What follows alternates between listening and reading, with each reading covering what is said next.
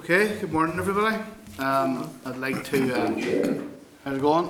Patsy and Claire, you're very welcome from coming in from Starleaf. It's a tea. Morning. Okay, yes, we have the quorum here and we're all seated appropriately.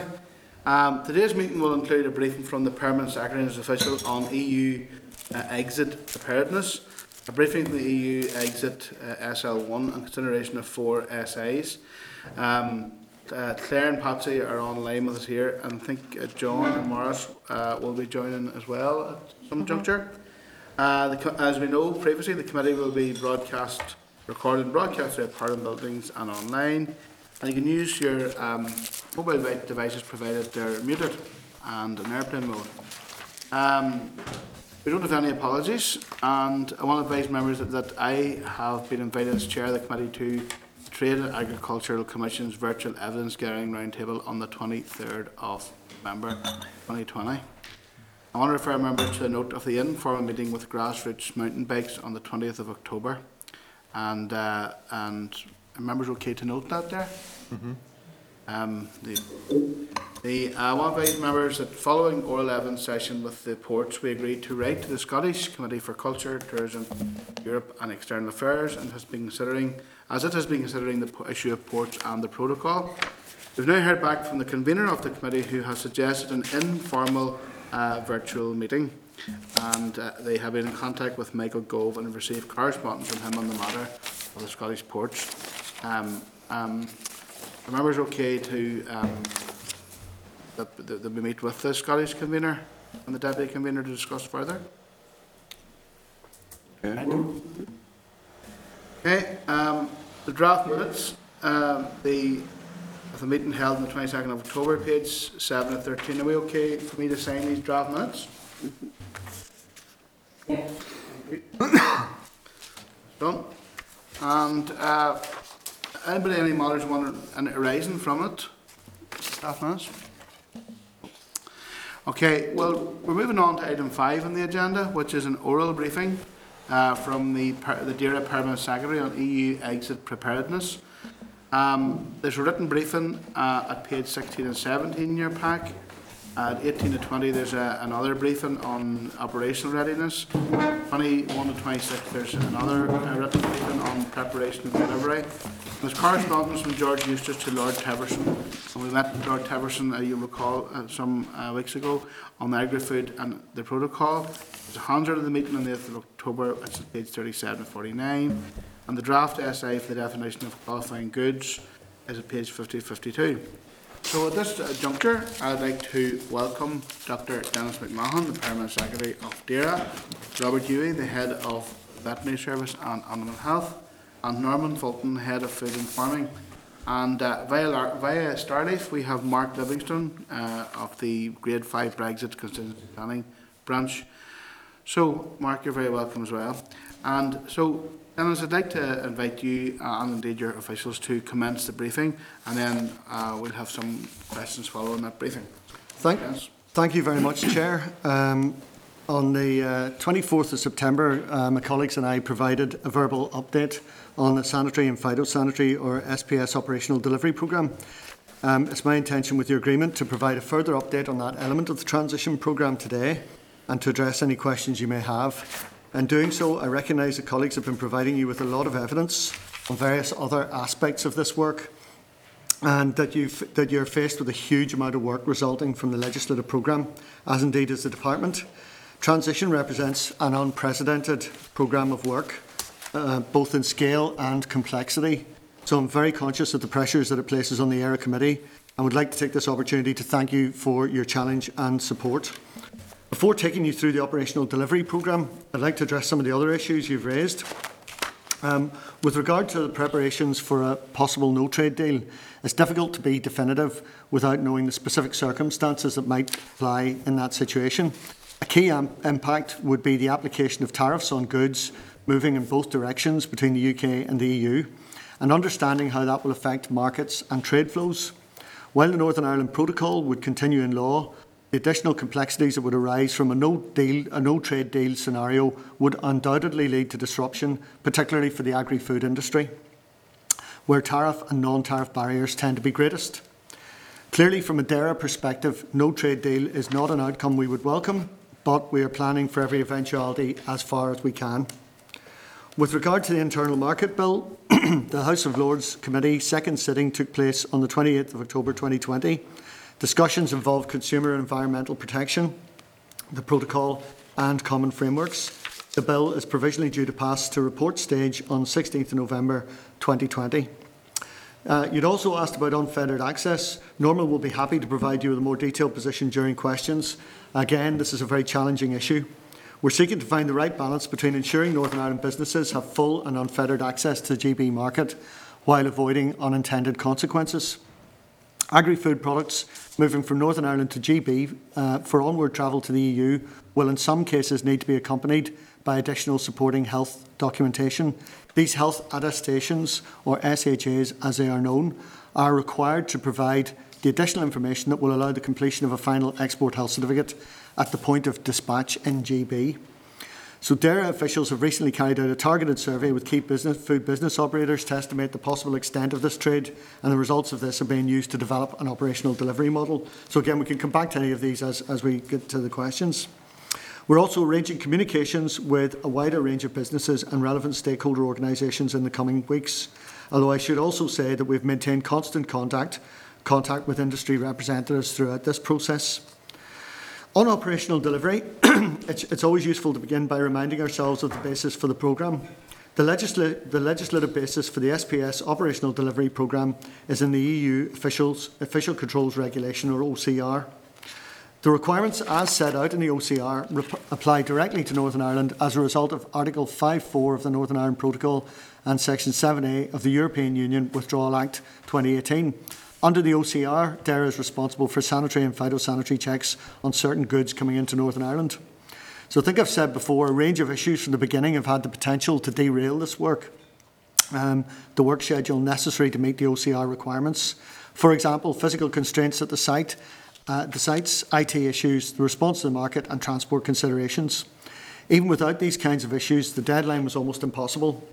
I'd therefore like to pay tribute to my DAERA colleagues and to those in other government departments, including the Department of Finance and within that the Construction and Procurement Directorate, who continue to work extremely long hours to meet these significant demands. It remains the case, however, that for reasons outside the control of DAERA, none of us has been granted the time necessary to reflect fully the outcome of the negotiations or to take forward this complex programme in the way we would need to. The committee will recall that we began this programme on a red-amber basis, which indicated the strong likelihood of failure to meet the challenging deadlines due to the lack of clarity on key matters which are central to the success of the programme. The Minister has always been strongly opposed to additional checks and requirements on goods moving within the UK internal market. However, he's also acknowledged the commitments in the protocol and the need to ensure that goods legally enter Northern Ireland on the 1st of January. Furthermore, it's his position that the implementation of the protocol must minimise frictions on the flow of agri-food trade and work for our businesses and consumers, and I know there's been comments by the Minister this week on that as well.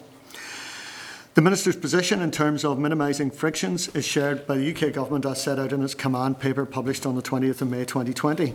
These and other matters of UK and EU policy continue to be addressed through our colleagues in DEFRA, and notwithstanding the lack of clarity in the wider political negotiation landscape, work has continued at pace since we last updated you, so I want to talk you through that. At this point, I'd like to provide you with an overview of the plans and to how the processes will work. It's important to say that successfully implementing these plans will depend on agreements between the UK Government and the EU. We still lack clarity, as I've said, on the negotiation on some key issues, such as how mixed consignments, say by retail consignments, for direct sale to the end consumer will be addressed. We have therefore had to make some very significant assumptions. That is the nature of the space that we are in. The unknowns are such that we cannot be ready for all eventualities. So we will do our best to prepare for delivery on day one, and we'll adjust our plans if others are unable to deliver what we need. We just decided to go ahead and do that. There are three key elements in our plans to deliver fully functioning points of entry. Specifically, 1, the arrangements necessary to undertake documentary and ID checks. For shorthand, I'll use ID checks for SPS goods entering Northern Ireland. 2, the substantive plans for facilities which will be necessary in order to take physical checks. And 3, contingency plans for the purposes of covering any gap in arrangements between the 1st of January 2021 and the implementation of the full solution. So I'll take you through all of those points.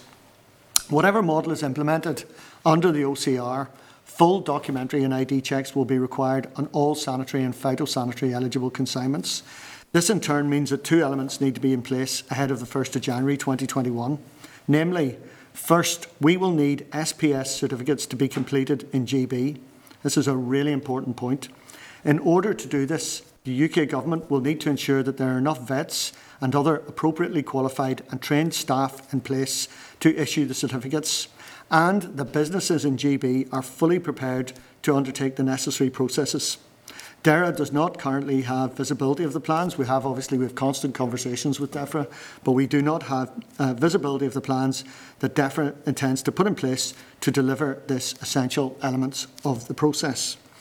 The certificates will need to be entered into an appropriate IT system, connecting with Her Majesty's Revenue and Customs, HMRC, and the EU's SPS control system, Traces NT.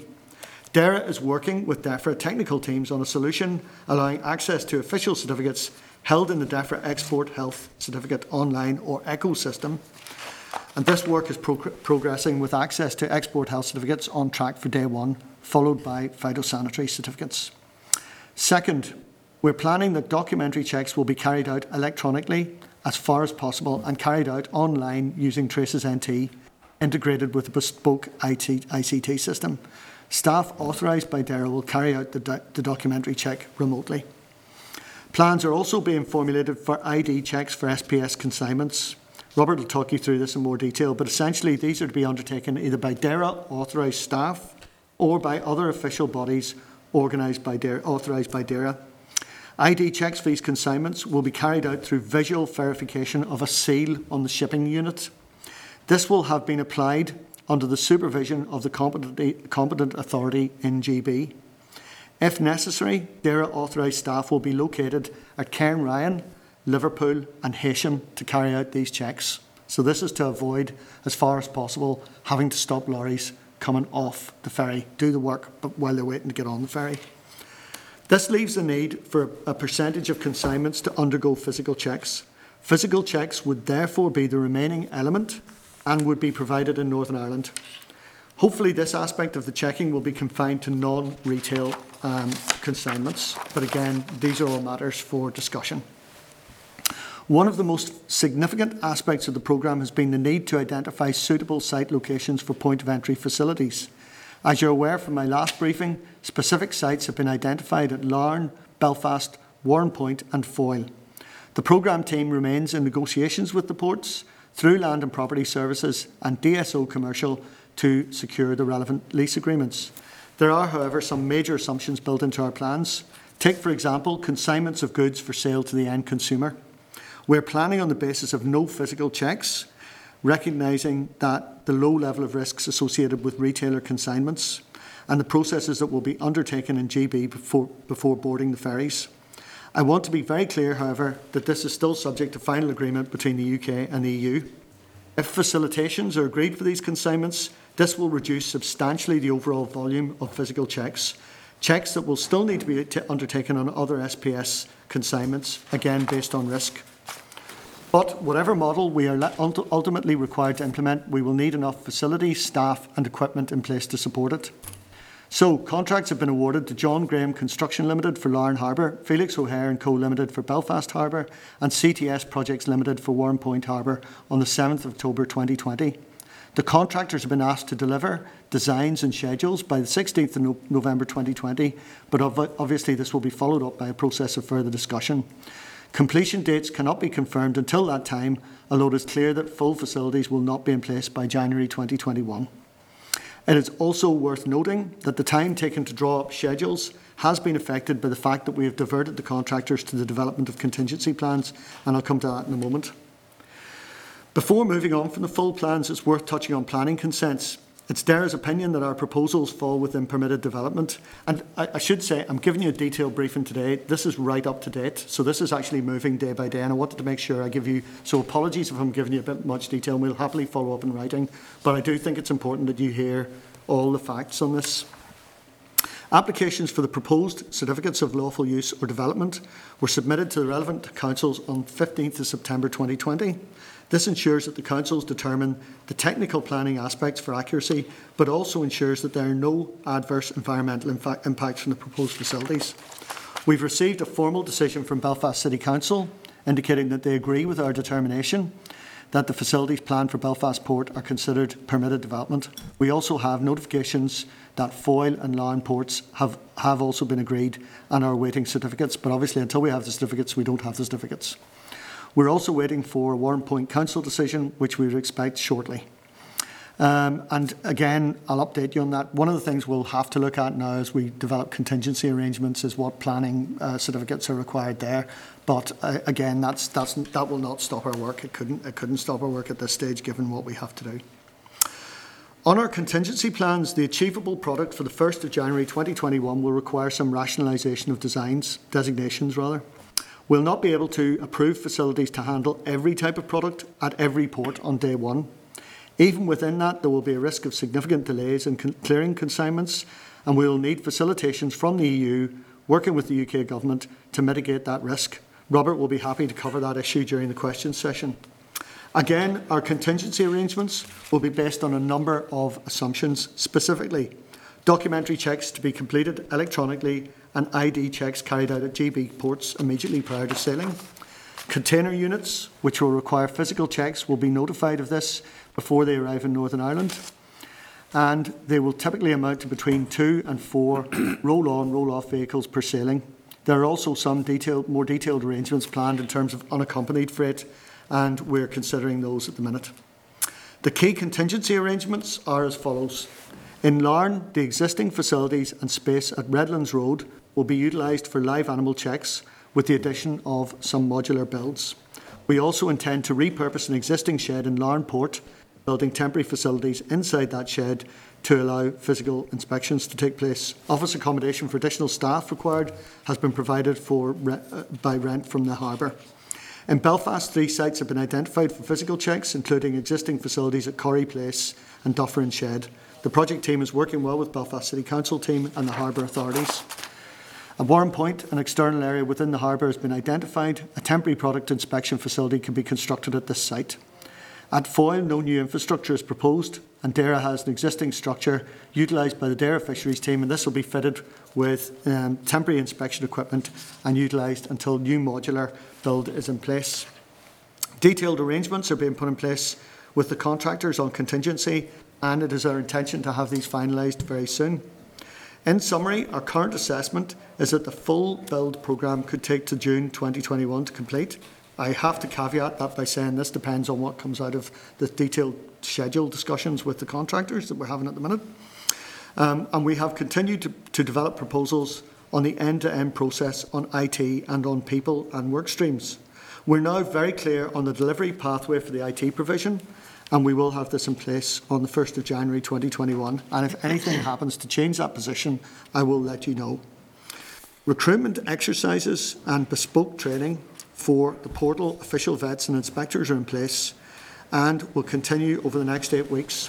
However, the challenging timeframe means we're actively looking at redeployment of existing people. So, my message to you today is that we have continued to work very hard since I last briefed you. It has taken intensive and consistent work to get to where we are today. Hopefully, I've given you some assurance that we are putting everything into this programme. We now need the UK Government with the EU together to step up so that we can make this work. In the meantime, thank you again for having us here, and we'll be very happy to answer any questions that you may have. Thank you, Chair. Thank you, Dennis, for a very detailed and comprehensive briefing, of course, which was supported by a written briefing provided to us ahead of the meeting. I suppose there are a number of members have indicated they want to ask questions, but maybe I'll kick off. I suppose, Dennis, from the briefing provided by Department, you have identified it as a major emergency response plan. Now that is that's very stark language. A major emergency response plan.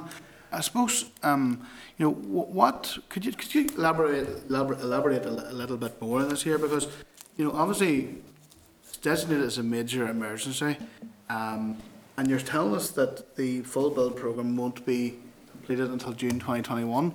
So I suppose the burning question is, come January, will the necessary facilities be in place so that to enable the free flow of goods east and west? Because that's crucial, because as you know from your own experience and from the market, that the British market is absolutely essential here for agri-food. So what's your projection? If the full build isn't going to be ready until June 2021, the department have identified this as emergency. What's your assessment of what may or may not happen on the 1st of January? So there's three elements to that. So maybe just if I could unpack them a wee bit. So we'll talk about the major emergency response plan first, and then what we'll do is talk a little bit about the movement of goods from here to GB, because in physical terms that's an easier issue, and then we'll talk a little bit about the contingency arrangements here. So first of all, I suppose in terms of the major emergency response plan, it's worth explaining. We have actually activated that a number of times in recent years, and we actually activated it before some of the no deal deadlines that occurred last year. And really, it's worth saying also that there are two reasons for activating the plan. One of those is indeed that we want to make sure we're operationally ready for Brexit, but the other one is, of course, COVID. So what happens typically when we decide to activate the plan? We decide because we realise that we're moving into a much more operational phase. And what it does is it provides absolute clarity. So we have a gold command that just met this morning, for example, structure. And what we do at that is we basically prioritise those things that absolutely must be done operationally to keep us afloat. So it's nothing more or less than what it says, but it's really about clear communications and it's about clear prioritisation. And that's why we've activated it. As I say, I'm being honest, I'd love to say that there's a lovely preset set of criteria, but typically it's when the top management team in the department feel that at a certain point that, there's a lot going on, there's a lot of operational issues which need to be dealt with now or very soon, and what we need to do now is just get ourselves into that mode. The second thing then I think is about GB or Northern Ireland to GB movements. And we're looking at a very different set of challenges there. Now, Norman will talk about that in a minute in terms of the questions. But the challenge there is about how we get the right arrangements are put in place, which ensure that Northern Ireland businesses have absolutely free access and unfettered access, while at the same time preventing a situation that they're undercut by other products coming in from across Europe. So there's something about getting the rules right, and that's the challenge there, and that's more of a policy challenge at the minute. It's a policy challenge for DEFRA, and we're obviously we're trying to input into that all the time, but that is the nature of that challenge rather than a physical infrastructure issue there. So we would not see ourselves, I can't see any scenario, and Robert can correct me when he speaks in a minute, but I can't see any scenario at this time where we would be necessarily stopping products, for example, from going to GB. There's nothing in that sense. The issue around controls will be more at the GB side. Now then, that brings us to the contingency arrangements. So I suppose what will happen on day one, the interesting thing is there is an issue about a percentage of physical checks having to happen and having to have those facilities in place to be able to do that. But actually that is going to be, one way or the other, that is going to be the minority of consignments. It's not going to be, the majority of consignments will come through without being stopped on the basis I've just talked about. So there'll be a seal check done at the port before they leave, and then onto the ferry, And then this end, we would not be stopping, most of those lorries. Some of them would get an indication we need to do, they've been selected for a percentage physical check. The point here is that the real challenge here will be ensuring that the certificates are in place to do that. So we need to make sure, as far as we can, or businesses need to make sure, and DEFRA need to make sure that those certificates are ready. Because when they come across to us, unless we have a certificate, we have nothing to approve. So I think maybe it might be helpful for Robert to maybe elaborate on any of those contingency arrangements. But hopefully, what I would like to say is, before I hand over, one of the important points is we have got, you'll have heard me list the physical sites that we've got. So we have got places where we can do these checks. But the challenge is, how many of them will there be? And will the documentation be right? Because if the documentation isn't right, they don't even get to that point. So Robert, over to you. So the question is, will we be able to deliver a full service on day one? First place we have to start with that is, it depends on the outcome of negotiations. So we will probably know more in a fortnight. As Dennis said, we're preparing for a range of scenarios, but we will not be able to deliver the frictionless movement that we all hoped for movement between GB and Northern Ireland on day one. But what we will be able to do is to ensure that physical checks are carried out to a level which allows product to enter Northern Ireland, albeit on some occasions with delays. So we have done what we can to try and minimise, talking with the Commission, working with GB, with DEFRA and others, in order to try and ensure that a plan is in place that minimises the imposition on importers as much as we can.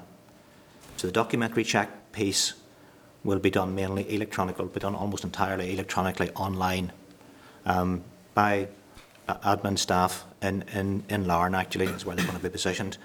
And a lot of those checks will be done before the consignment ever leaves the port in GB. The identity checks that have to be done will be done largely by a check of the seal. In order for that to work, the seal has to be put onto the container by an official in GB. And if that's done, then that allows us to do a check at the port in GB. And that's actually a sensible place for do it, because if there's any non-compliance, it means that container just doesn't move away from the port and then doesn't have difficulties when it comes to Northern Ireland. So we can clear it from an identity check to allow free flow then of goods through the ports in Northern Ireland. The physical check is the difficulty. The number of physical checks, very difficult to calculate, because we don't know what the legislation is going to say. We don't know what tariffs and other things might affect the flow of trade. Will trade be diverted elsewhere? We don't know what preparations the supermarkets are going to make and what changes they're going to make to their normal logistic chains. So a lot of unknowns. We're planning on the assumption that of the consignments that arrive into Northern Ireland, products of animal origin, high-risk products of animal origin, not of animal origin, that we will need to check in each of the ports 2 to 4 per sailing, and we can do that. That can be delivered with this infrastructure. But we'll have to, as Dennis said, we'll have to rationalise our designations. So we're hoping that livestock, for example, cattle, sheep and pigs could come in through both Larne and Belfast. We won't be able to do that. We won't have a facility in Belfast for livestock. We'll only have one in Larne, and that's only an indication of the rationalisation of designations that we'll have to do. So there'll be products that will only be able to come through a limited number of points of entry. There will be a limitation on the speed with which we can clear consignments through their physical check. But I'm convinced that the plans, and we'll have detailed plans by Friday of what these facilities are actually going to look like, will deliver, and will deliver sufficient capacity to allow trade to continue.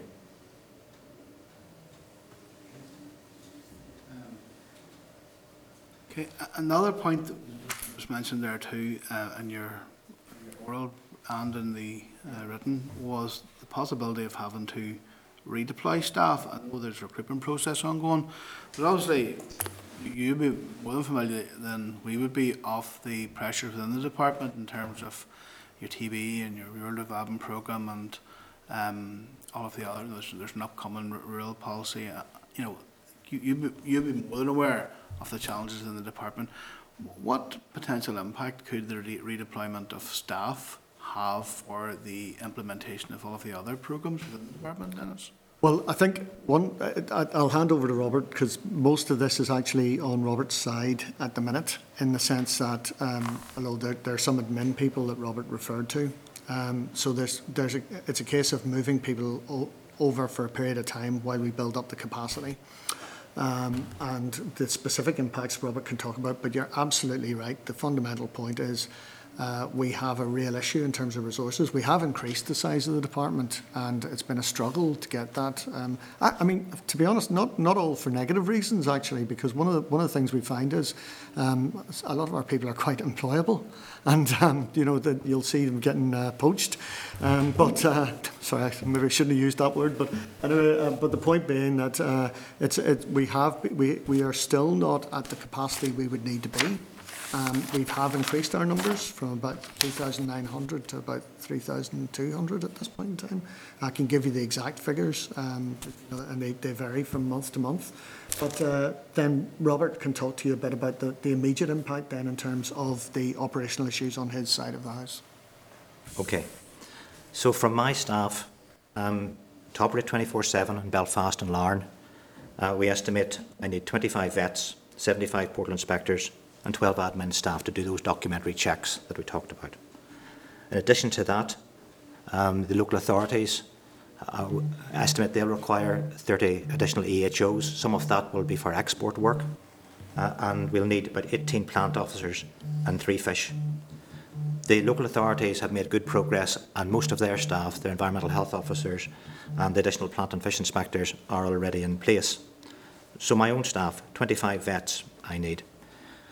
We've just recruited 14 new vets, new veterinary inspectors, and 9 of those are going directly into the port. I already have 6 there, which brings me to the 15. And what we're doing for the rest of the veterinary resource is we will move some others directly into the port, but we're going to we're training 53 vets across the department in total. 53 of those are through their first phase of training. There's 3 or 4 phases to the training, one of which is being provided by the European Union for free. So actually, when it comes down to the number of vets pulled out of the field, when you divide it across the 10 divisions, it's manageable. The 75 portal inspectors, I have 10 portal I've 10 Group 1 staff available from the end of the brucellosis programme. One of our successes is the eradication of brucellosis from Northern Ireland. The end of the surveillance programme has come to an end, and that frees 10 Group 1s who can redeploy to the port immediately. We also have a recruitment campaign there. There's 14 are coming off that recruitment campaign, and those are coming in at the moment. And then the others will have to come from across the service. I have around 160, 170 Group 1 officers on which to pull from. Some of those will be permanently located at the port. Some will do it on a part-time basis and provide cover. This is such an important thing, Chair, that Dr. McNamee, my deputy, this is her main effort at the moment. This is what she's concentrating on, as well as little things like beef to US and keeping Hong Kong market open and other small issues like that. But Petra is concentrating on this and making sure that people are in place and properly trained, working closely with the trade union side in order to ensure that this is done as painlessly as possible. Moving staff is one of the most difficult things I do. Staff generally like to work where they're working. So Petra is working through this as quietly and as conscientiously as we can do, and working with trade union side to try and avoid as much disruption to staff as we can. But as far as the work is concerned, yes, we're busy. Yes, animal health keeps giving, as you're aware. Even influenza outbreak and GB at the moment, probably coming our way just to add to our woes. But I'm confident we can maintain the services that we're doing at the moment. And and I have to thank the staff publicly for their efforts. Thank you. Move right around, William. Thank you, Mr. Chairman, and thank you for your presentation to us today. A couple of issues. In relation to checks, in relation to the problems you're going to have at the sea, can you see any, will rules be rigid the first morning, or will there be a degree of flexibility to let things bed in? I think that, to me, that would be important, and I'm not sure whether or not that is doable or not. That would be my first question, because I think if there's not a degree of some sort of flexibility, it's going to be quite difficult if there's issues in the first morning. The other issue would be in relation to unfettered access. Just exactly, we're still not sure exactly what unfettered. Well, we hope we know what unfettered access means, but do we? And the other one is, I have a constituent that imports large quantities of ware potatoes. I know seed potatoes and ware potatoes, we're told, will not be allowed to be imported into Northern Ireland as things stand. This is a major issue because, I mean, I have a constituent that imports probably several thousand tonnes of ware potatoes from East England and supplies all the local chip shops both north and south of the border. Just wonder where we stand with that, or is, you know, I know there's negotiations still going on, but to me that would seem a travesty. That would seem a very serious issue, this, if it wasn't resolved.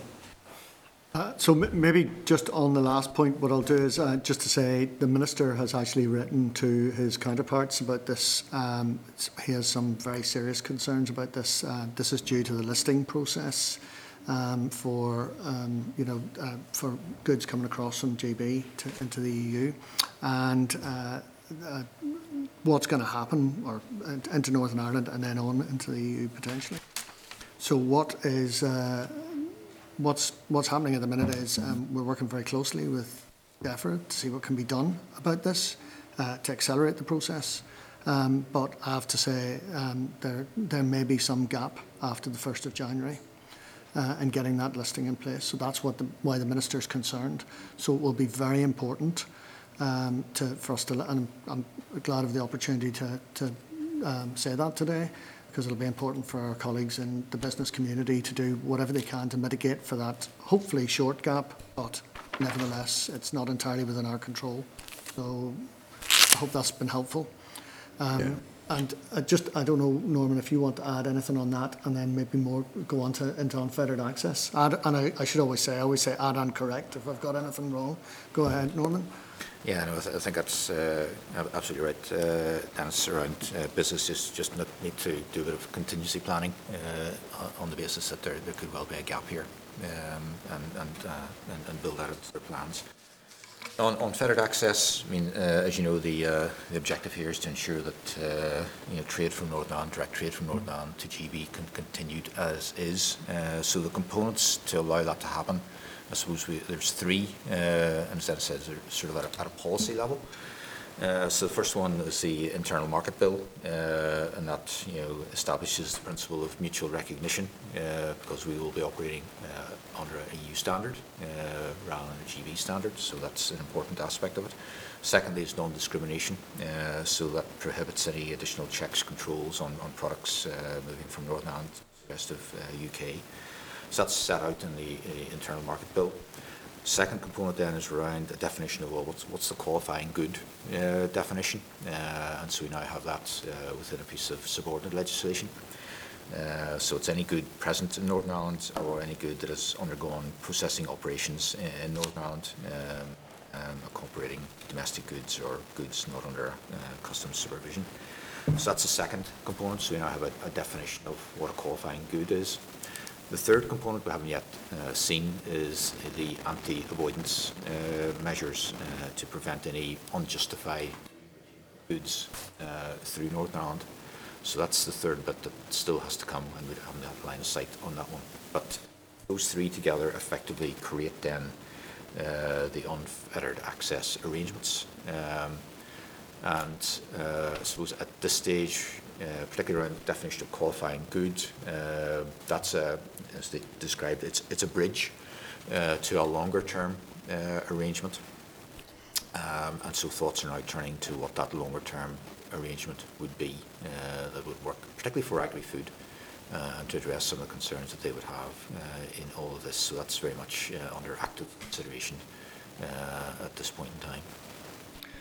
And then if maybe just hand across to Robert. I mean, the one thing I will say in handing across to Robert is this kind of relates to the previous discussion we had around this, because obviously what we're doing is set out in domestic law. So in that context, Robert will talk about how we would hope to deal with this. We could only have got as far as we have got through the working with the EU Commission. Myself and CVO UK went and had face-to-face discussions with the senior veterinary team within the Commission in Brussels, and they worked hard to find flexibilities and clarification within the existing legislation in order to help us with a plan that was deliverable. And we wouldn't have got to where we are with a deliverable plan that I can present to you with some confidence if the Commission hadn't helped us with that and permitted some flexibilities within the legislation. Not new legislation, but pointing out to us things like the seal check instead of an identity check, things like the ability to do remote documentary checks. That came directly from help from the Commission. So, day one, what will it look like? Whenever we have the legislative framework and we know exactly what we're doing, then part of what I do in my enforcement role is that we produce a compliance protocol. So that will lay out day one for my staff exactly what they're supposed to do within the legal framework, and what they can do and what they can't do. And that will be shared publicly so that importers will know exactly what to expect. And that's where the flexibility will come, William. It'll become within that compliance framework. That may mean that there isn't full compliance achievable on day one, but it will set the path of phased introduction towards full compliance. And that's important because that's what the Commission will expect. Because remember, what all this is about is trying to protect the SPS, the plant health, animal health and public health integrity of the single market of the island of Ireland. That's really what this is about. And it's to achieve that. So my compliance protocol will have to be very similar to that in Dublin. And I'll be working with colleagues in Dublin to try and achieve that. Otherwise, quite simply, goods will go whichever is the easiest route. And that just makes a nonsense of the overall principle we're trying to apply, which is to try and protect the island of Ireland, albeit from a very low threat from GB. Just I can see difficulties on day one, or even the first week or two, whereby I would have thought there needed some sort of flexibility. You could have a nightmare situation. Yeah. You're starting to negotiate, William. Okay. Thank you. Philip? Thanks, Chair. So, just so I have this right, so there'll be DAERA officials at Liverpool and Cairnryan at the initial point of. I mean, there's no issues there. I mean, there's no issues with that. I should say DAERA authorised officials. So we're sorting that out at the minute, and we're looking at a number of options. But either it'll be DAERA officials, Robert can talk about it, or we've other options that we're looking at. I'll just do it now. There is an option under Article 73 to do this sort of thing in the official control regulations, but it doesn't really apply properly in this place. So what we'll be doing is either authorising staff of APHA, perhaps the customs, or perhaps even of the operator to act as officers of the department. So I don't need to physically put my staff, with all the HR and difficulties with that, into the ports. We will if we have to. And we might have to put a few over to start with to sort out problems and issues. But that should be done on the end of the phone. Who will they be accountable to? Me. Okay. General rule, Philip, it's my fault. Okay. I mean, the other issue then is there has been talk of EU officials then being present here at the port to check all of this. I mean, has there been any movement in relation to that? That's not a requirement, actually. I haven't heard that anywhere, Philip, except Tony Connolly. Okay. Tony's genuine. He's genuinely right. yeah. But I have, in my discussions with the Commission, at a technical level, they don't know about it. Okay. In terms of IT then, I mean, is there's going to have to be obviously sharing of information between, the British system and the EU system. I mean, has that been developed, or is that? Yes, I touched on that in my Yeah, notes, and again, maybe Robert, you might want to elaborate on that, or Mark actually might wish to as well. So you know the difficult bit, Philip. Interaction between systems is one of the most difficult things you can do in ICT, and there are lots of systems here. What I've been assured of just last night is that my end, so that for these inspectors working in GB, they will have a handheld, be that an iPad or other ruggerised device, that will allow them to pull up the export health certificates, interrogate it, be able to check off the seal while standing in the cold and wind at the side of the port. So that's the important part. It's the interaction between my system and the Traces system, or should I say Mark's system and the Traces system. That's the EU system, in order to do the checks electronically online, and that is on schedule for delivery. In fact, delivery in December before that happens. On the other side, well, those are really for the exporter to put those systems in place, where their own control systems, which allows the exporting certification officer to have the traceability in the product, which allows them to raise the export health certificate, which, as Dennis has said, is key to this, in order to put that onto the Traces system. And that's one of the key things to this, is that the Commission have clarified that GB will have access to Traces as an exporting country. It looked for some time that wasn't going to happen. They realise it needs to happen now. So GB will have access to Traces as an exporting country. Northern Ireland will have full access to Traces as an EU entity. Just one thing, just to clarify, it may well be, I'm just thinking in the OCR, there's, the way there's very specific requirements around buildings and so on. Yes. So it may be that there's something in there that says, there'll be space to allow officials to come along and look to check that our systems are in place, but there's never been any suggestion about EU officials checking, actually doing the checking. So, obviously we'll be in close communication with the EU, who are going to approve these points of entry. We need them to approve. But that's but not to do the actual checking. So just so to be clear about that, it's not to say there won't be anybody from the Commission will ever want to. We clearly people will need to come and have a look at the facilities to make sure that they're compliant. Okay, fair enough. Yep. Right, Rob. Patsy? Hear me, Patsy? Can you hear you? Yeah, Chair. Go ahead, Patsy. I can hear you there. Okay, thanks very much to Dennis and there's other team members there for their presentation and keeping us as far as they can with the constraints that are under with the external factors. Could I just ask, we were talking there about the build and the planning permissions, and thankfully there permitted development and flood rates have been established for the various projects, the points of entry at the ports. Now, Dennis, you mentioned there the potential for the contractor. You mentioned you would be talking around about November time, sometime in November for a preliminary meeting with the contractor. Has the contract then has been presumably sealed and delivered, yes?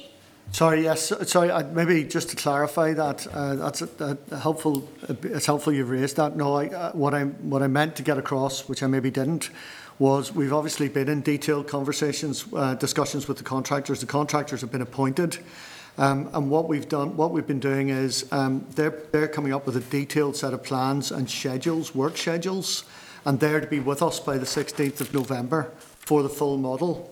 But in the meantime, we've been working with them more immediately to have the contingency arrangements in place. So they're also doing a bit of work on those facilities that I mentioned at the different ports that'll be used for contingency purposes, and they will do that work. So that's what I suppose what I meant to get across was by the 16th we'll have detailed schedules for the full model. But in the meantime, we already have detailed planning work has been done, and we've got the plans ready for the contingency arrangements. And Mark will be happy to provide a bit of additional information on that if that's helpful to you, Patsy, just because he's in direct conversations with them. I don't know if you wanted to add anything, Mark? I don't know if you can hear me. Yeah, can you hear me? Yeah, Yes, go ahead, Mark. Good morning, Chair. Good morning, Patsy. Yeah, just to give you a bit of a flavour for that, so we're working across all the three major sites and actually including Foyle, so Larne, Warrenpoint and Belfast. So we're taking forward two parallel processes. The contracts for award were awarded to each of the big players on the 7th of October. And we immediately had detailed conversations with them around the two parallel processes. So on the full design, which they've spent the last 2 to 3 weeks putting together in line with Robert's teams and the other users on the sites, and more importantly the contingency plans, because I set them a date of the 11th of December to have contingency facilities at all the ports in place. So they've been very much focused on that. And if you can imagine, we're running pell-mell to get the designs in place, get them agreed internally, get them drawn up by the contractors, making sure we can get access to the ports, and carry out the relevant environmental permission assessments and planning assessments as well for the contingency plans. So that has taken up the last 2 to 3 weeks of time. And on Monday we got permission to push the button to start that contingency work. So the contractors are out on the three major sites as we speak, measuring up, fitting up, and putting in the orders for the temporary buildings. But I've also asked them to work at pace to bring together the full designs, and we hope to have those full designs by the 16th of November. For initial discussions, but we have had a lot of discussions already on those, and that will set aside the timeframes for the full design and the full build programme, which I'll bring to you as quickly as I can. I think, Mark, you probably answered what I was going to ask, and that is it's a design and build by the contractor. Yes. Yes. Yes, we tried to remain agile at the very early stages because we thought and we knew from having done previous projects that we wouldn't get the significant facilities built on time. So we awarded the procurement contract to use the actual contractors. So there's one contractor for each port to design and build the contingency as well. So as they would become familiar with the team, familiar with the port, and then get on quickly to do both jobs. Okay. Right, that brings me on to the next question then is, number one is the projected cost of the scheme in an agreement scenario, and the B is the second one is the projected cost under an ODA scenario. What are the costs of each of the individual schemes at three ports? Mark, do you want to come in on that? I have figures, but to be honest, they change a bit. The one thing I will say, and I'm glad you asked the question, because in terms of the contingency arrangements, it's just worth saying, Mark indicated we just got approval on Monday, so we got approval for an additional £5 million for the contingency arrangements. That's across the three sites, and we don't have that broken down yet by site, but we can get that. Or I don't have it, in front of me, but we can get that if necessary, as necessary. Mark, do you want to just tell us what the current position on the full model, as best you can, is, given that this is a moving picture? Go ahead, Mark. I'll see the full cost across each of the four sites for the bill is about 38.3 million. I can write you a note on the specifics of what it would cost for each of the sites. I just can't remember those figures. They come in and out of my head. And for the contingency planning, as Dennis said, it's £5 million all in for the contingency planning. So that will give you an idea of the significance. For example, it's in and around £1 million for Warrenpoint to build the contingency facility. So they're by no means tents or bits of shed. They are substantial infrastructure. Well, sorry, maybe yeah, I was going to say, if you're happy enough, we'll follow up in writing. Very, very happy to do so, just to make sure that we're giving you the correct figures. To be fair, there's so much happening around this that they will change, but I think at a point in time it'd be helpful for you to have the correct figures. Now, the second part of it, Chair, just for yourself there, Dennis, and I noticed that you're having a number of engagements and information sessions for external stakeholders and the likes. The first question I'd be asking is what shape and form that will take specifically for businesses.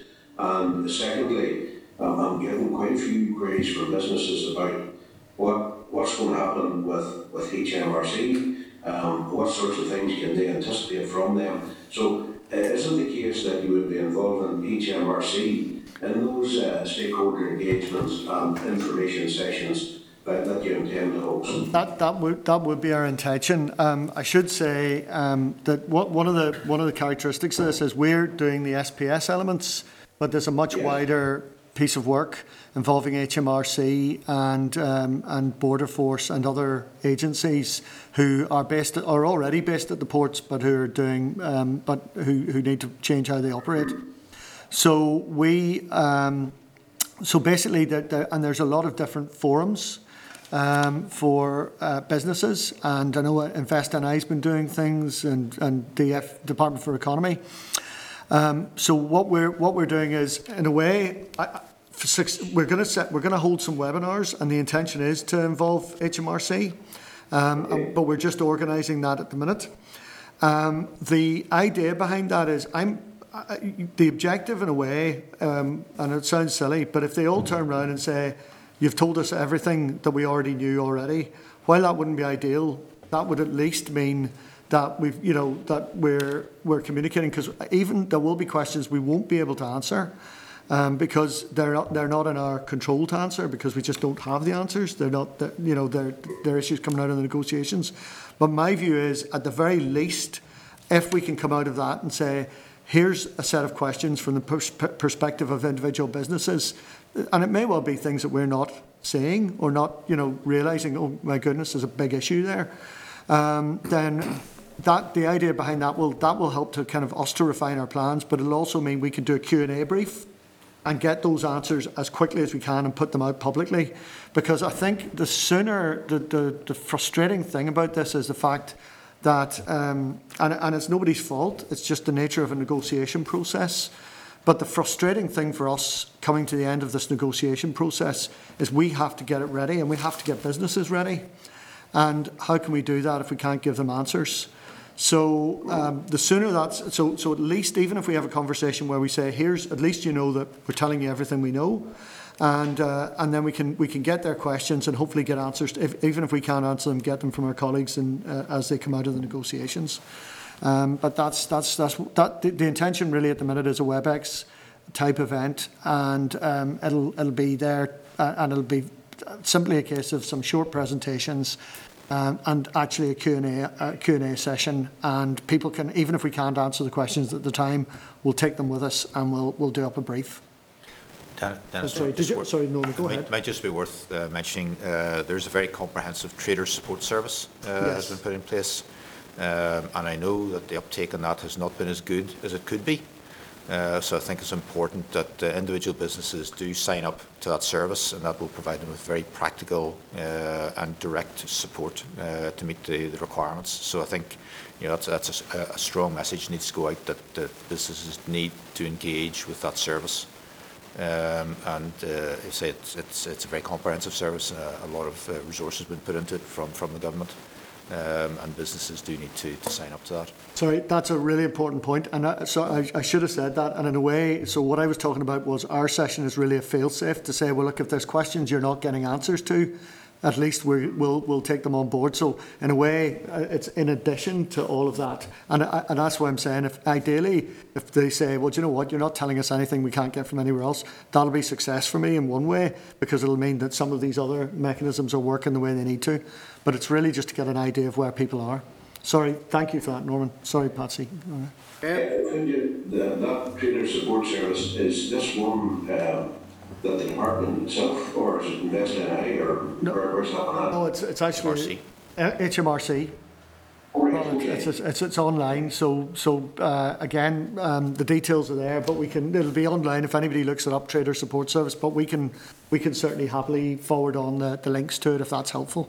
Great, thank you. Okay, that'd be great. Okay, thanks very much. Just related before we go around to Harry here. See we said there were 38.3 million as a total cost, and there's 5 million contingencies. Dennis, can you confirm? See that funding? Is that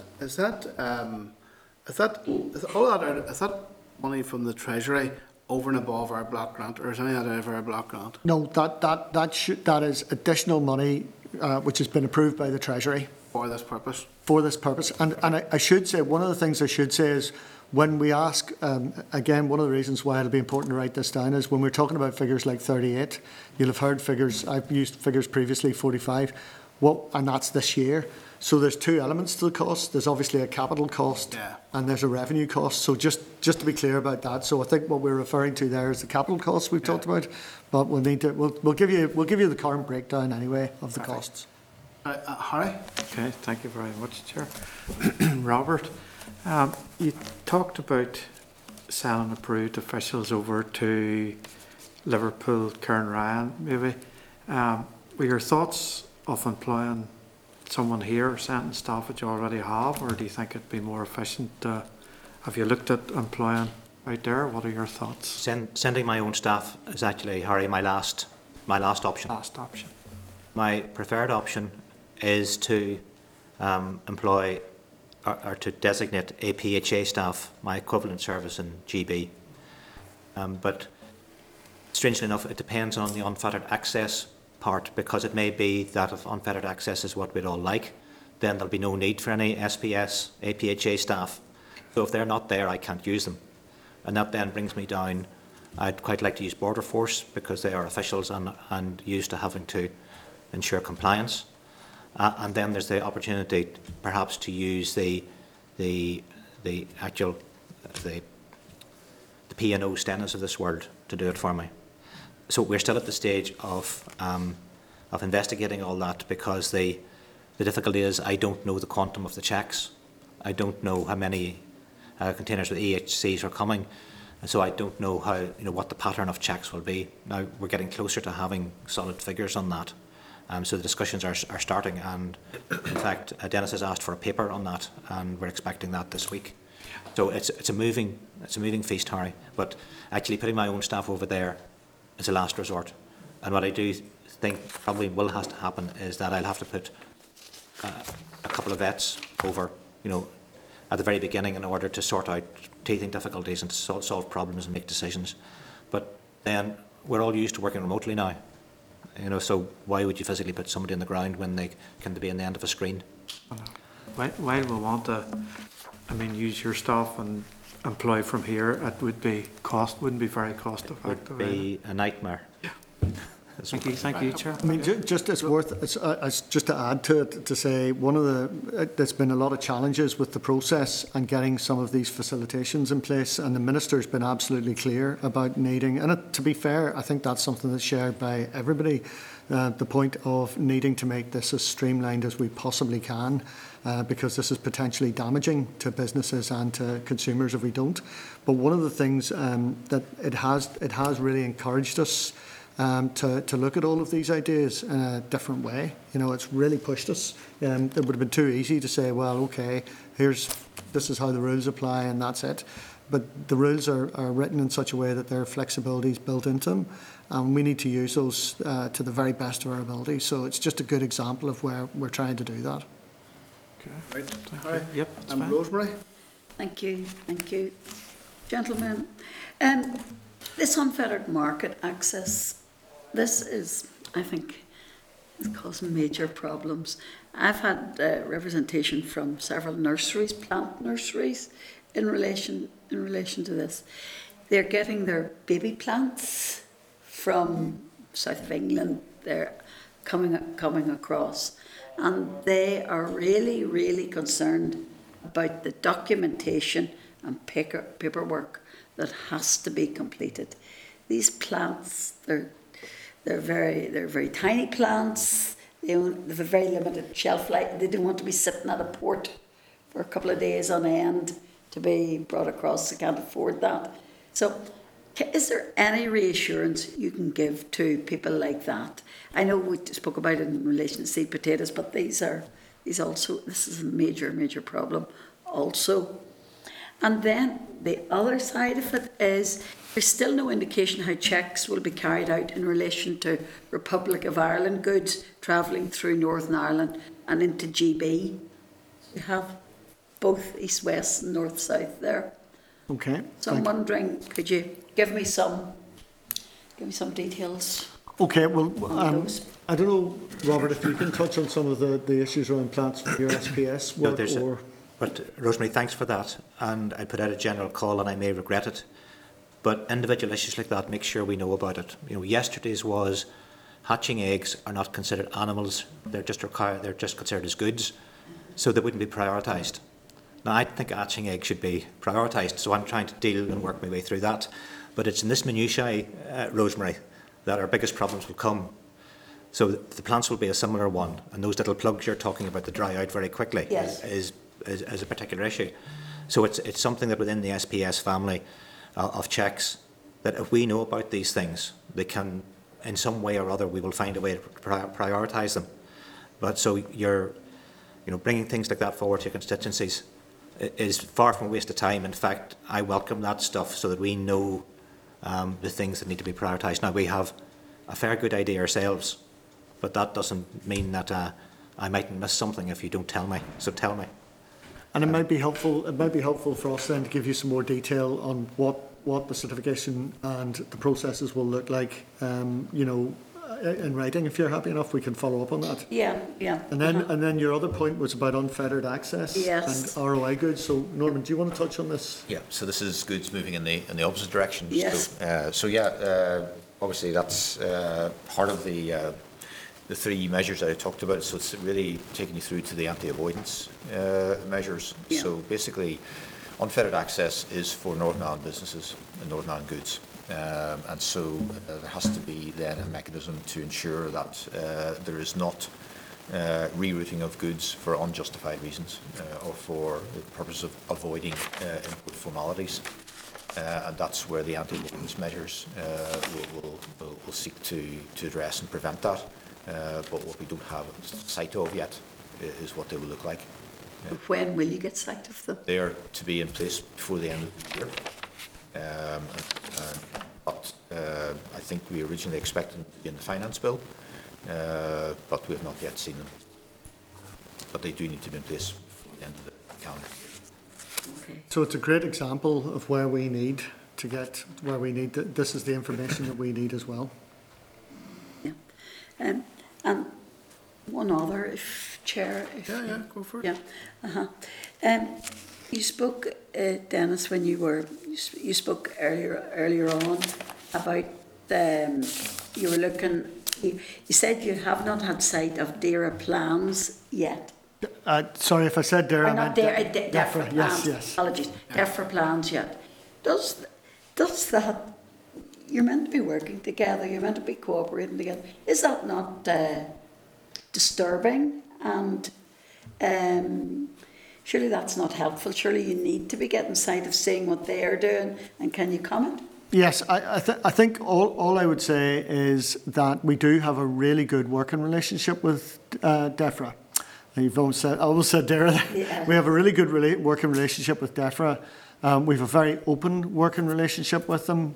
And I think, but on this particular issue, we need some more information. And I think, and to be fair, there are bigger political issues around this and bigger negotiation issues around this, because obviously, they're working hard at the minute. And I will say this is not an easy position for DEFRA to be in either, for officials in DEFRA to be in. Because there's a lot of work going on in the negotiations, and they have been good at involving us.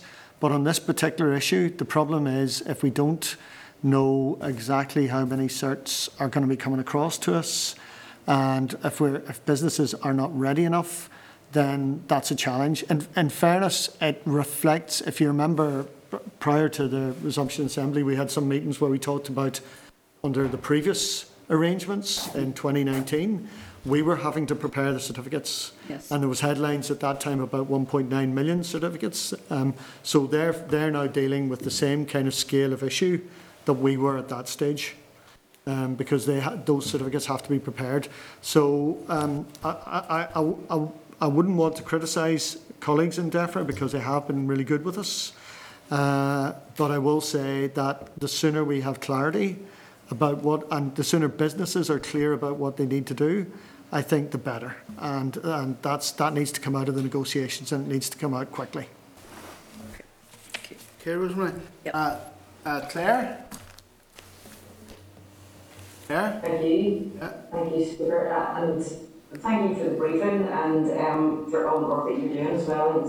You've made it very obvious the pressures that you're under, and again, the lack of clarity and how that's hindering moving forward. I suppose I wanted to think, I know when we got an update from the harbours of a while back, there were concerns raised, and I think you've addressed a lot of them, but particularly with a backlog in Carnryan coming here. So I'm just wondering if any works to date have made you feel any better, or is it any concern to yourselves that, vehicles coming via Carnryan to Northern Ireland, that the potential for a backup has been dealt with in terms of the volume being dealt with there. But I'm looking also at your written briefing here and just noting that both Scottish and Welsh governments have recommended that they have withheld consent to the internal market bill, and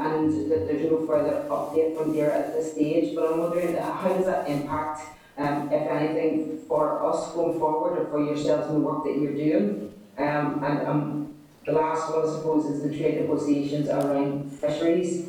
And it's saying here that there's a proposal to include a 3-year transition period to allow the EU fishing industry time to prepare for the new allocation of quotas, and if there's any update on the impacts or any agreements for the sector here. Okay, so I'm just thinking in terms of Carnryan, it might be worth Robert just talking about that to start with. So Claire, we are planning on the basis of the current throughput. In fact, the detailed one I use is a week in September. So that's what we're planning on. But until we know what exactly comes out of the full breadth of the agreement, it's hard to know if the current volumes will be reflective of the future ones. But really, for planning purposes, it's the best I can do. Now, Mark and his team are working very closely with the portal authorities. And of course, P&O are responsible not just for Larne Port and for the boats, but also for Carnryan Port. So it's very easy to talk to talking to one person when you're talking about concerns about the whole ports. And we're talking more or less constantly with all of the portal authorities on their concerns. So the answer to your question is that we are aware of the concerns, but it's difficult to plan at the moment until we know if that might emerge. It may be that we have very few checks. It may be that we have a lot. We're driving down a middle course of a reasonable worst case scenario, which is normally what we plan for. Okay, and maybe moving on then to the internal market bill. I don't know, Norman, do you want to add, is there anything else you can add at this stage around that? Yeah, I mean, we sort of, I think, covered this at our last session with the committee. Obviously, there are some elements within that that we would have concerns around, as we discussed. I suppose where it cuts across into devolved responsibilities is, for example, in marketing standards, which is a devolved matter, and the cut across in terms of mutual recognition, non-discrimination. So effectively, devolved administrations in GB could set marketing standards, but they would have to recognise on a statutory basis different marketing standards that might be set elsewhere. You can't discriminate, you must recognise. Different for us here because we will be operating to EU standards, so therefore we don't have that discretion around marketing standards, and we don't have that, we can't operate mutual recognition because the only standard we can recognise is the EU standard on product coming into Northern Ireland. So there are complex issues in all of that. And yes, Scotland and Wales may well decide to withhold legislative consent, but then that really is an issue then for the UK government in terms of how it responds to that. And I suppose in terms of fisheries, there's probably it might be better possibly to follow up. We'll maybe follow up on that to see if there's anything else to report on it. But we don't have anything at this stage that I'm aware of, Norman, even through the. So we'll maybe get you an update on that if you're happy enough, Claire. Yeah. Okay. Can I ask just a quick? So I know that we can't be ready, and you're telling us very clearly for all eventualities on the 1st of January. But this issue about not being able to check all foods in all ports, and the potential then for that to impact goods coming in, or I think that is there a bigger risk of the potential of goods coming in being affected rather than goods leaving Northern Ireland being affected? And is there a list of what goods might not be able to come in? Yeah, I mean, there's a couple of things. I suppose the first thing is that the issue, when we're talking about the arrangements, a lot of the work we've been doing on the physical arrangements and the operational arrangements have been about goods coming into Northern Ireland. Goods going out shouldn't be, again, I'm afraid to say it because let's see what the negotiations come up with, but shouldn't be as much of an issue for us. There will be an issue then in GB about how they deal with goods whenever they come in, and that's a different matter. So that's the first thing. I think then I suppose it's important to say that some ports have actually been looking to expand, in a way, their designations. But the issue here is about actually having the ports designated to take in the things that we need them to take in. So Robert can maybe talk about that in a bit more detail as to what the operational implications of that would be. That's right. And just as an example, Larne currently has facilities for livestock, for cattle, sheep and pigs. Belfast hasn't. Belfast wanted to use this as an opportunity to develop themselves a facility for cattle, sheep and pigs. Well, we'll do that in the full solution, but we'll not do it now. And the similar when you go right down through the goods, through horses, through other animals, where it would be good to have a contingency of having facilities at both ports, but we can get by without it at first time. I think maybe what Claire's thinking about as well is that there are a list of goods under what they call prohibitions and restrictions, for which there either isn't an export health certificate or for which there are other reasons why they can't be imported from a third country, GB, into the European Union. And that's really all I'm going to say about that, because it's subject to negotiations. And the negotiations actually going on today, so I can't really say anything more about that. So, I suppose one thing which we don't touch on in the middle of this, because I don't often feel like looking around for opportunities in all of this, because at the minute, speaking personally, the opportunity to be senior responsible owner has brought with it enough challenges. But what I would say is the ports as businesses are looking at this as an opportunity as well. And if we can get this right, and it won't certainly be where we want it to be on day one, but if we can get this right, there are great opportunities in the middle of all of this down the line for Northern Ireland. So we just need to think about how we maximise that. But that's the next challenge is meet our first challenge, our day one issue, get the full facilities up and running. But let's keep one eye to the future, because there's opportunities here in the middle of this as well. Maybe just one thing to add in terms of the outward traffic, and we talked about unfettered access, but that relates to direct movements. So if we have indirect movements from Northern Ireland down to the south, out through Dublin, that actually is not covered under the unfettered access arrangements that are being put in place. So we estimate, it's very difficult to get an accurate number, but we estimate around about 25% of agri-food would route through Dublin. So that could be a bit of possibly a diversion of some of that traffic, depending on the nature of the controls that will apply through Dublin, and that of itself will depend on the FTA between EU and UK. So there's obviously uncertainty there as well. So you might have a bit of traffic diversion as a consequence of that. Okay, thank you, Claire. Just want to mention that there, Norman, before we'll go back to William again. One of the issues that has been raised recently, and I'm just looking for your assessment of it or clarification of it, if you know, has been the possibility of our farmers here in the north losing access to 60 FTAs that the EU currently have as a result of Brexit. I know this issue has been raised by the Simon Coveney down in the south about our farmers in the north here. Do you have any assessment of that impact on farmers here in the event that some arrangement isn't reached and we will lose that access to those 60 FTAs beyond the EU? It's something else. It's very much something that we've been aware of for some considerable time.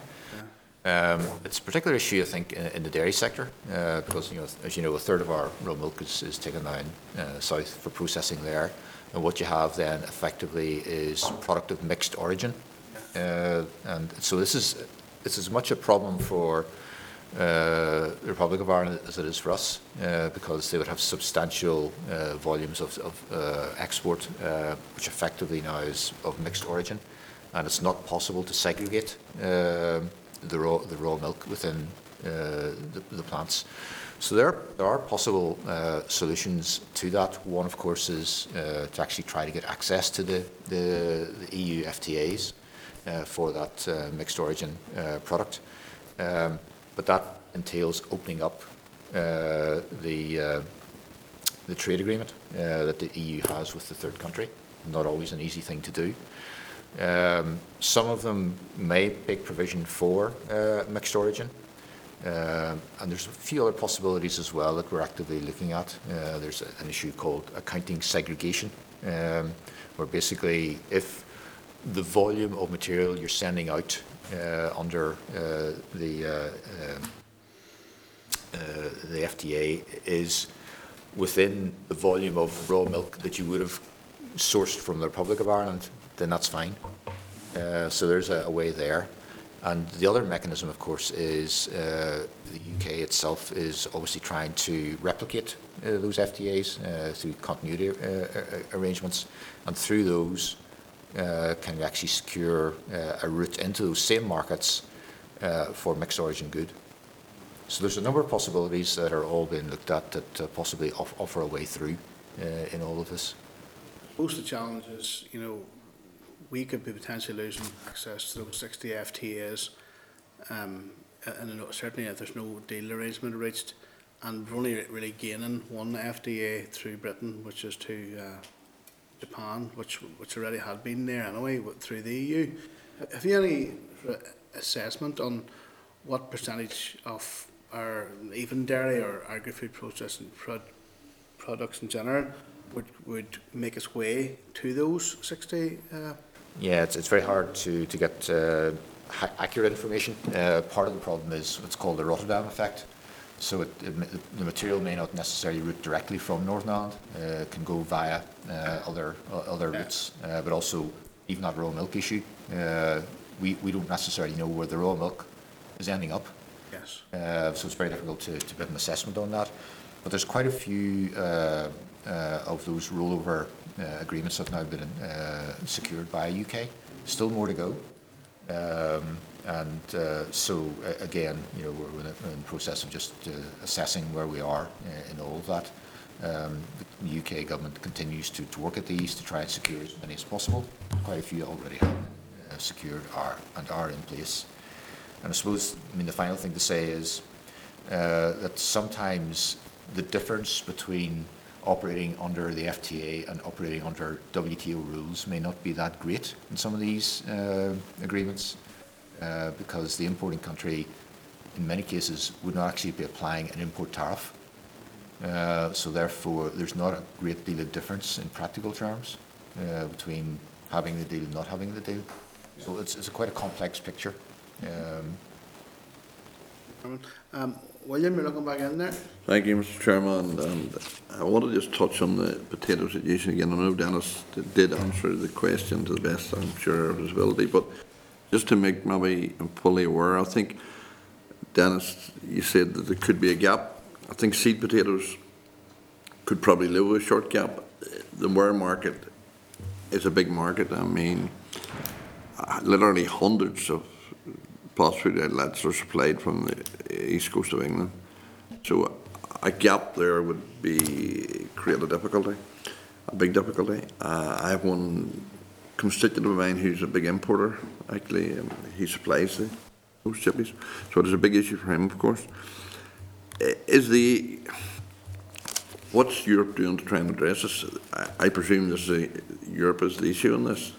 Well, we're working through DEFRA on this, obviously, I don't know if you want to add anything on in terms of what Yeah, well, I mean, William, you're right. I mean, it's not an issue that's within our gift, Yeah. within the gift of the UK government, so it is an issue that needs to be addressed. So you have to have that recognition, third country listing effectively, and recognition of equivalence, and there's a process to go through that. It's not linked to the FTA as such. It's separate to that. One would have thought it's no big issue. It creates no disadvantages to Europe. One would have thought the importation of rare potatoes to Northern Ireland. You know, some of those may go on down south, of course. You know, but No, it is a potentially big issue, and the Minister has written in very clear terms about this, reflecting that. So we are working very closely, and we're making sure we're feeding those representations through. But certainly very happy if you think that the additional detail might be helpful to you on it as well. We could follow up. I'll do well. Thank you. I'm going to bring Morris in here now. I see his hand up on the screen. Morris. Morris put his hand down now, so he is. All right. Yeah. Thank Back you to very Morris much. if he comes online Yep. again. Thank you, Chair. Morris, can you hear me? Go ahead. All right, I don't know what happened there. Thanks for letting me in. And thanks to the officials for their updates this morning. And I created regarding goods travelling to the UK and through Northern Ireland. But that's been cleared up pretty well. But thinking ahead, UK are in trade negotiations with America, New Zealand and Australia. Will Northern Ireland be able to avail of these deals, or will there be tariffs different to or separate from the rest of the UK as far as imports are concerned? And is there now a mechanism in place to ensure that the high standards of local produce are not under threat from cheaper goods of lesser quality?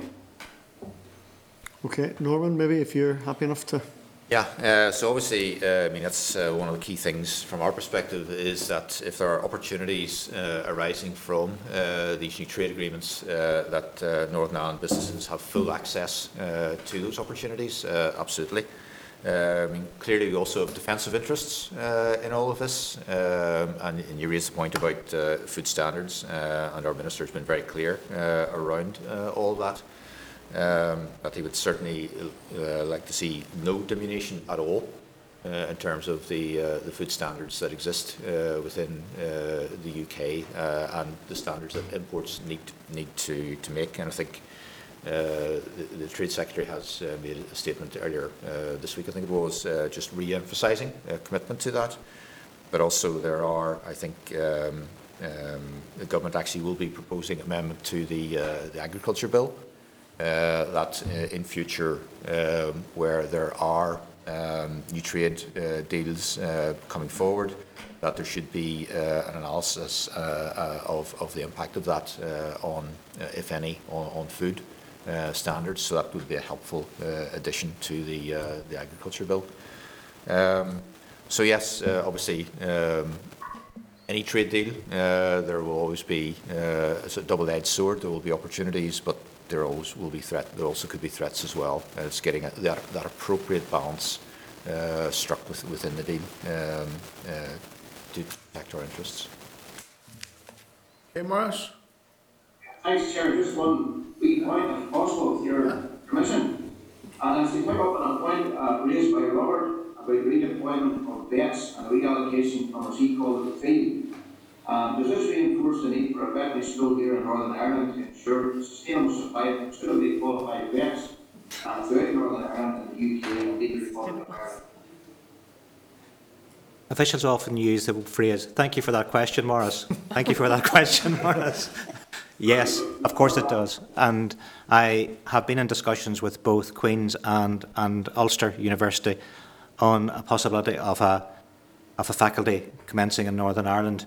It's been one of the consequences of COVID that those discussions have not progressed as I think both sides would have liked them to do. Basically because the university has been swamped with its own COVID problems and hasn't been available for discussions. But the discussions are reinvigorated, Morris, and I'm hopeful that having worked and thought about this now for some time, that a faculty may not be that far away now. There are real concrete discussions going on. Thank you very much for that, Robert. Thank you, Chair. Okay. Okay, all right. Thank you, Chair. Dennis, goods and foods travelling across different jurisdictions, is labelling, individual labelling on the pack going to be an issue, or what can you tell me about that? Labelling is an issue, and I'm going to hand you over to Norman again, because this is a detailed issue, and he's got the tips. This is something that we've been pushing quite hard to get labelling information out to industry. I mean, there has been guidance published, but relating to GB, and then the missing bit is for us. So hopefully that is imminent and will come out there. So yes, I suppose there's a couple of aspects there. In future, where there's a requirement to identify the country of origin, then the label applied by food processors here has to be UK brackets NI. Where product is coming in from GB, the issue there is that because it's coming into the EU regulatory zone from a non-EU area, there has to be an address, a name and address on the label for a consumer in the EU zone to contact, and that name and address has to be located within the zone. So it has to actually be a Northern Ireland or an EU 27 address. So that's a labelling issue that has to be addressed as well, and product coming in from GB. Hopefully now we're at a point where there will be full guidance coming out on that. So it's actually probably a good thing in the end, where if it's good quality, then it can be resourced. Or? It's a consumer information issue. It's not a food safety issue. We'll have to look at it in that context. Obviously it is a significant issue for food processors because they will have product in stock that will have the old label. They will also have labelling stocks that they'll wish to run down. And it also takes a bit of time to get new labels ordered up and made available. So there will be a cushion available there till that change can take place. That effectively is sort of the discussions that are ongoing. So it's and I think we will be taking a very measured and pragmatic approach. We want to work, as Robert said, on SPS, on this one as well. It's working towards compliance. Okay, thank you. Then that's a good point to raise, Harry, because this was raised with us by the NI Retail people, do you remember, at the committee as well, the Economics Group. So you're, and I know there was raised concern with us over a month ago now that the deadline for creating this new label had elapsed and may not be ready for 1st of January. So would you be confident, Norman, that this won't become an issue, an impediment come 1st of January? Well, I think that's the point you're making, Norman. It's working towards compliance. It's honest endeavour. Issue was raised here at the committee meeting. It's normal practice, and I've been through a couple of these changes of labelling, is for a period of grace to be given. But until it's given, we can't give you guarantees it'll be given. That would be normal practice. And just to be aware, it's not just big stamps on carcasses or big labels on boxes. It's on the individual retail pack. Yeah, that's what I mean. So most processors will have a significant amount of stock.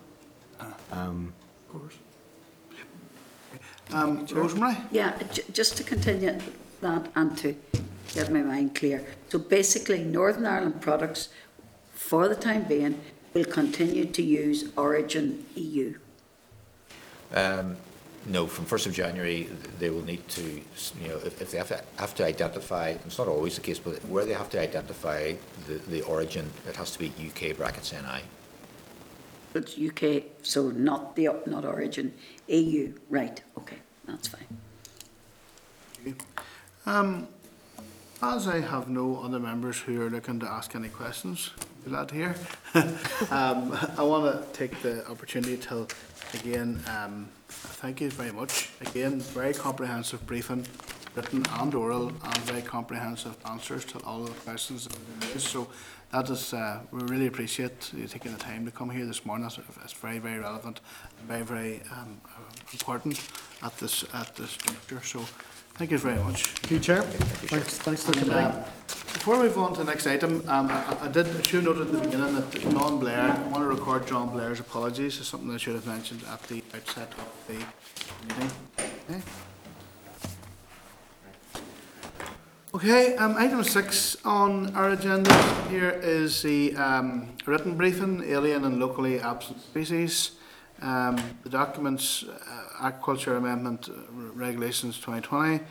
It's in page, the SL one's at page 54 to 57, the draft SR 58 59, explanatory note page 60, the all human rights screening at 61 to 85, rural needs impact 86 to 84, and there is a memo from the clerk at the table papers 3 to 5.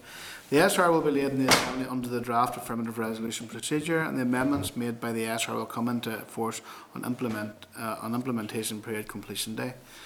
The Department advises that in 2018 and 2019 a number of statutory instruments were made at Westminster to ensure that domestic legislation could operate in the event of the UK left the EU without an agreement.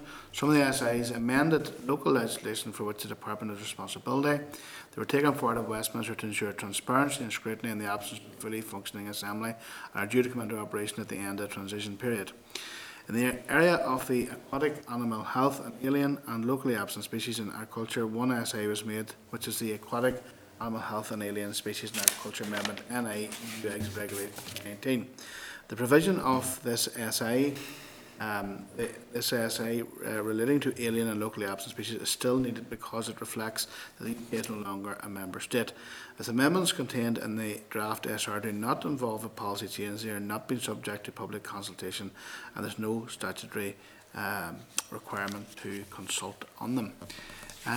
Do members have any comments that they want to make in relation to this this particular regulation? No. Are we content? There are officials available here. If anyone wants to raise any issues with them, he's okay, or happy enough? Okay, thank you. So are we okay that this SL1 moves to the next legislative stage? Agreed? Thank you. Okay, before we move on to the next item, agenda 4, the next agenda item on SIs, can I refer members to the memo from Stella at pages 7 to 13. The document provides a summary and some suggested issues for the members to consider. There is a okay, so item 7, written briefing, SI DEFRA CMO 17 reserve, the common organisation of the markets in agriculture products, miscellaneous amendment, EU exit regulations. There's a memo from Stella at page 12 of the table papers and on the food and drink labelling change from the 1st of January at pages 96 to 101 and correspondence from the Department 102 to 108. We advise members that the regulations are a reserved matter and are for noting only. Further guidance on the labelling of products of animal origin that is to be placed on the local market will be forthcoming in due course. I think the comments from Robin was helpful, which is connected to this item. Can I suggest that we seek a further written update on the impact of the statutory instrument on businesses, given the concerns raised in relation to adjustment to new requirements and documentation required? Yep. So, are you okay with that? Yep. Thank you. Written briefing, the Environment Regulations 2020 is a Category 1, and it's on pages 110 and 114, and we agreed to only to take a written briefing on Category 1 SIs. There's a memo from the clerk at pages 8 and 9 of the table papers with specific information on this SI. And the SI makes minor and technical amendments to legislation in the fields of air quality, international trade and endangered species, and wild fauna and flora, public health and chemicals. These changes ensure the appropriate functioning of the legislation after the end of the transition period. It also makes minor amendments to domestic secondary legislation transposing EU environmental law under Section 22 of the European Communities Act and Section 41 of the European Union Withdrawal Agreement Act 2020 relating to air quality, endangered species and chemicals. These changes ensure that legislation functions as intended after the end of the implementation period. Okay, there's an official on standby if anybody has any questions or anything you want to raise about this. Are we okay? So we're happy enough that to note this SA and use the agreed form of words as previously agreed by the committee. Yep. Okay.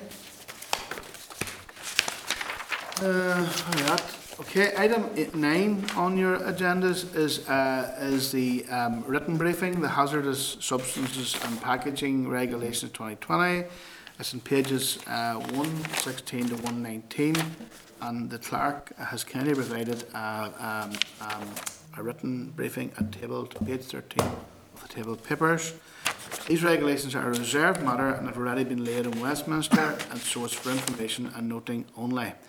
And members may wish to particularly note the last paragraph on page 118. It indicates at the end of transition period, any local businesses that sells electrical and electronic equipment, such as a torch, could face additional administrative burdens. And we may want to get, I think we may be useful to get an update, a written update on the impact of this SI and local business. That be fair to ask. Yep. Okay. Item 10, a written briefing, SI chemicals and genetically modified organisms, regulations 2020, it's a category 2. There's a memo from the clerk at 10 and 11 of the table of papers, correspondence to the Department 120 to 123. The draft SRs is 124 to 166, and explanatory memorandum at pages 167 to 179. The Department has advised that this is a UK-wide SA and its territorial application includes this jurisdiction. Such ministerial consent is required, but the majority of the SA falls within the remit of the Department of the Economy, with some aspects being within the DOJ remit. Only Regulation 7 and Paragraph 5 of the schedule to regulations which apply to pesticide fees fall within the remit of DERA and are for the committee's consideration. The SA was laid at Westminster on the 15th of October under the draft affirmative procedure but has not yet been made. The consent of the 3 executive ministers is required before the debate at Westminster. The Common Committee considered the SA at its meeting on the 4th of November and the Justice Committee considered it before the Halloween recess. Do you want so we've Tommy McNamara is available from the Environmental Farm Branch is available if he wants to do a few minutes of an overview of the essay and ask for any questions. If you have any questions you want to raise with Tommy, or you intend to move it on? You intend to move this on to the next stage? Yeah. So members content to note and use the agreed form of words as previously agreed? Yep. Okay, written briefing is a review of the fee for a review for a review of decisions panel hearing for area-based schemes. That's pages 181 to 188 on your packs. The department proposes to review the cost of the fee for an external independent panel assessment under the department's review of decisions procedure. This is not a review of the role of the external panel, it's a review of the fees.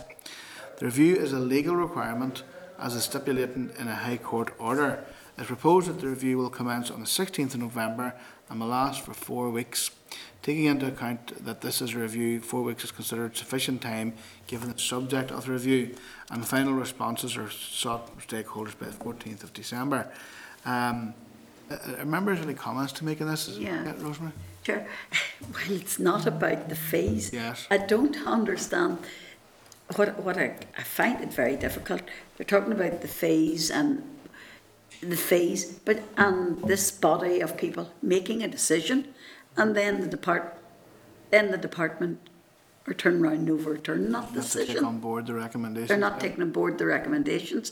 So, where's the sense in having this body? Yeah, I think that's a broader. I know it's broader, but yeah.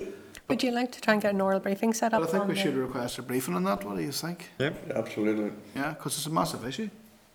You're talking about the independent panels? Yeah. Yes. Right, Panels, sorry, William. Oral briefing. My laptop's not bringing up my things or my agenda today, so what was wrong with it? I'll have to get The external panels, and I think we've all had that. I think we've all come across this, and I think there was a judicial review just a month or 6 weeks ago that was very, very costly for the department. That's what's been raised here. Yeah. But it's costly on the farmer if it doesn't work out. who- There's very few farmers can do it. Yeah, that's what I'm saying, there's very few. No one can do this, review the department, unless this person